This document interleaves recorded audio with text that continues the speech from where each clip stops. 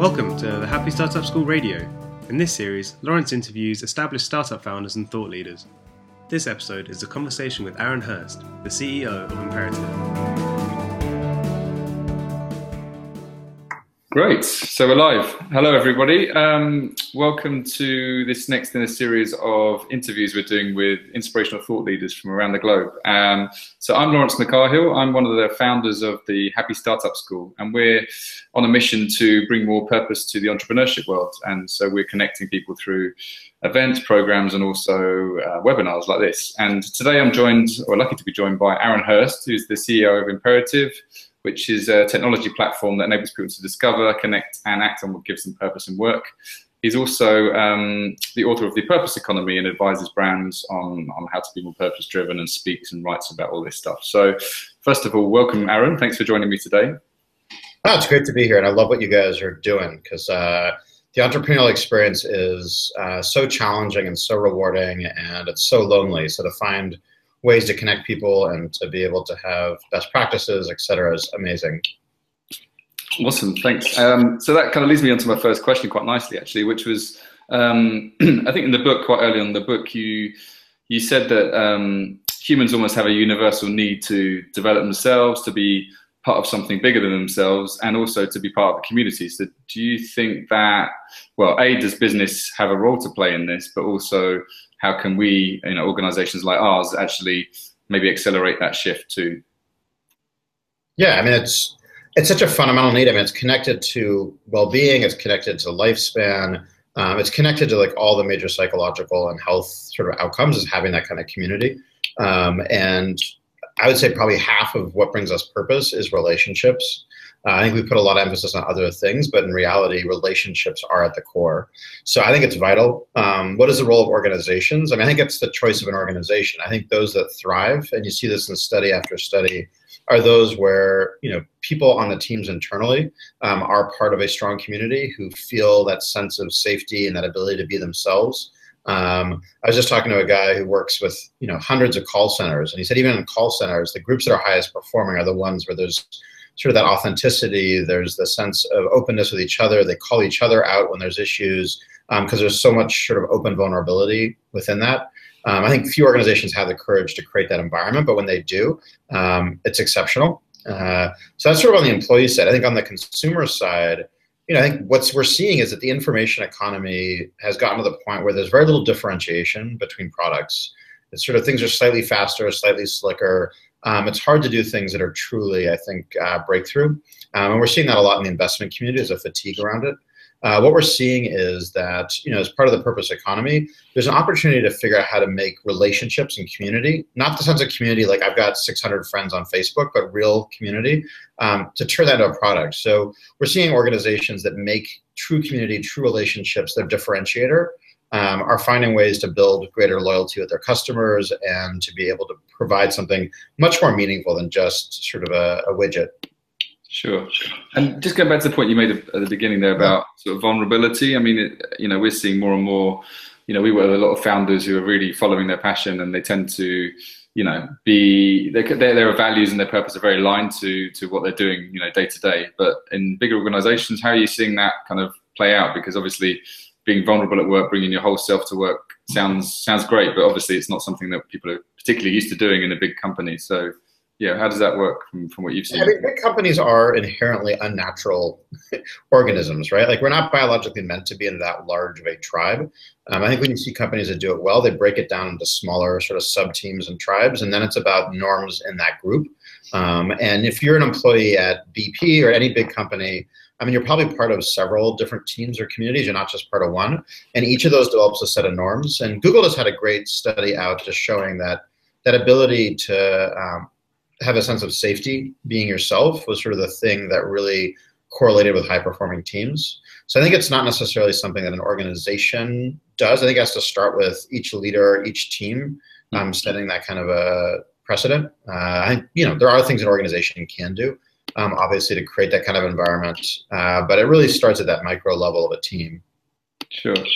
And I mean, do you think there's danger that with this whole purpose economy that people jump on the bandwagon a bit, because obviously we talk about authenticity and this being a real thing. Have you seen any evidence that people see it as a new campaign and it's like, let's be purpose driven because it's the new thing, it's the new trend? Yeah, I mean, that doesn't worry me as a danger. I mean, I think I'd rather them get on that trend than a lot of other trends. So that doesn't bother me. I think it's something that's fundamentally tied to a deep psychological need. So I don't think it's likely to be a fad and something that just sort of fades. It is based on such a critical need. So I'm not worried about it from the standpoint of it surviving or it being something that sort of continues forward. I think it is such a strong need and there's such a well-articulated set of benefits tied to it. So it's not like a new color. It's not like the newest fashion. I think there's also an adoption curve. You look at technology. I mean, we started off with technology with some countries using it, some industries using it, and now it's pretty ubiquitous. So these things also are on an adoption curve, and we're seeing the people that are early adopters, they tend to be more trendsetters, right? And the more cynical populations, the later adopters, usually look to them for insights into what they should do next. Hmm. And so where do you think we are on that curve then at the moment? Would you say we're still at the early adopter phase, or is this going mainstream?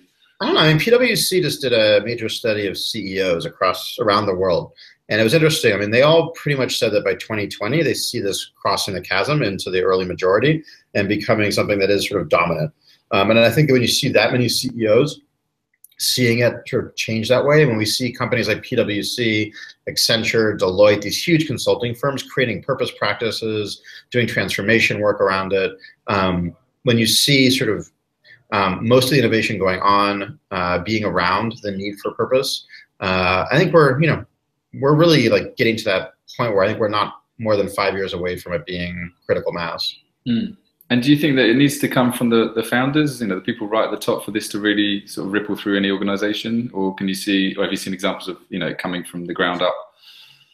I mean, I think there's pieces of it you can do from the ground up. I mean, you can have a product that's done well. You can have a team that's run well. I mean, you can see it happen on a smaller scale. Obviously, it's easier when you have that authentic leadership that's aligned with it and is pushing it and is supportive of it and willing to take that risk. So I think as an entrepreneur, it's something that you should be aspiring to. And most entrepreneurs I know do aspire to build that kind of organization. I think at times the experience of being an entrepreneur is so challenging and there's so much failure that it often puts us into our stress mindset. And in our stress mindset, these sort of more human elements tend to disappear. It's one of the interview questions I often ask people is, you've told me a lot about who you are at your best. When you're stressed out, how do you change? Because we all change when we're stressed. What does the stressed version of you look like? And I think as entrepreneurs, it's really important to note, and I do it all the time, you get in a stress mode and you're sort of, the dark side of the forest starts to emerge and you got to find a way to keep that in check. So tell me what you like on a bad day. Yeah. Well, it's not necessarily, I mean, stress happens. I think it's, to assume that it'll never happen isn't fair. And I think most people really, it's a relief to be able to express and to validate that it's okay to have that stressed personality as well, as long as you're, have self-awareness around it. Yeah, absolutely. And I think we've seen in our community, I mean, particularly if you're following your purpose as an organization, it's not easy, right? It's actually comes with more tension maybe than just following the traditional path. So yeah, we have a lot at stake. Yeah, there's so much at stake. And, every product you build, everything you do is like it's your own child. So it's definitely amplified. But my wife works at a large company. I have a lot of friends that work at large companies, and there you have a lot of stress too, just because you've got quarterly earnings expectations and other challenges that are very stressful as well. So for startups, a lot of the stress is self-imposed, whereas I think a lot of the stress in big companies is extrinsic.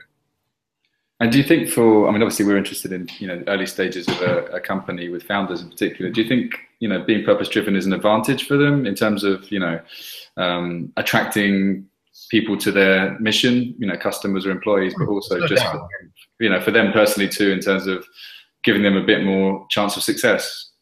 Yeah, I think it depends on your definition of that, Lawrence. I think the way I define it and the way we define it from a research standpoint is being purpose-driven is about, seeing work as being more than just about a paycheck, more than just about status. They're actually about helping people and growing.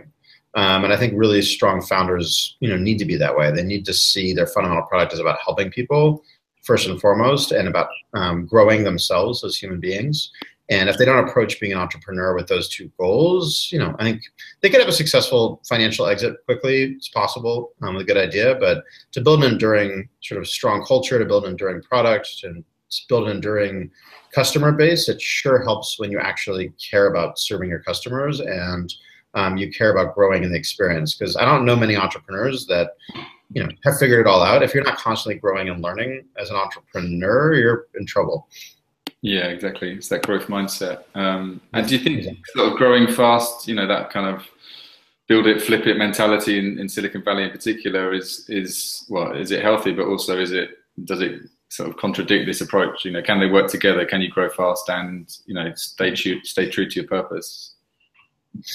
Yeah, there's always examples of yes. I think I worked in Silicon Valley in the 90s when it was not about money. It was more about sort of upsetting the status quo and finding new sort of more populist models for how to get information out there, for how to empower the consumer. I think Silicon Valley has become a very money and status driven culture, which I don't think it was 10, 15 years ago. And I think it's part of what ultimately will lead to its demise. Just like, I think Detroit and sort of the large industrial cities sort of got so full of their own hubris and were so focused on the financial gains and not about innovation and not about truly helping people, that they lost their sort of core. So, I think Silicon Valley to me is sort of at the verge, it's on the edge of a pretty major, I think, meltdown, especially when you see how inflated stock prices are and you see how strongly Silicon Valley is developing into a caste system around sort of the haves and have-nots, just like Detroit was, many years ago. So I don't know if it's going to be next week or 5 or 10 years from now, but it's very unlikely Silicon Valley can, with its hubris and sort of lack of focus on really adding value, maintain its leadership. And do you see the investment world is changing a bit too? Because obviously that's, I would say, where maybe part of the problem has been people have just been chasing investment rather than focusing on impact. So, there's this big movement towards more. Whenever you flood a market with money, it creates a lot of irrational behavior. So I think that has definitely been part of it. But I think at the same time, you see there's an incredible trend where people are leaving less and less money to their kids, and they're instead putting their money into philanthropy and more philanthropic investment. And then there's more and more hybrid between philanthropy and entrepreneurship, because so much of what entrepreneurs are doing is addressing societal needs and social ills. So you're seeing more and more of this blending. So I sort of see both sides happening. One side, it's becoming more Wall Street driven and more of that just pure, how do I get returns? How do we turn entrepreneurship into a set, agile, lean startup process where it's basically a manufacturing model of innovation, which takes sort of the soul out of it. And then on the other hand, you're seeing more money entering the market that's interested in more than just financial gain, that's interested in doing things that really matter. Yeah, exactly. I think that was our... So like our background was we ran a digital agency for about 10 years before we set up the school, and me and my business partner were just really frustrated with the lean startup approach. We found it really useful, but like you said, it just felt very sort of mechanical. It seemed to take a lot of the soul out of the projects and didn't really look at it at a human level. So and there's so much there that's right. It's become a dogma, and it's almost like it's its own religion. Yeah. Anytime something gets that way, like it becomes problematic. And I think people have to recognize, the old model of like investment from the 90s and the waterfall development process was flawed. This model is flawed. The next model will be flawed. They all are sort of learning.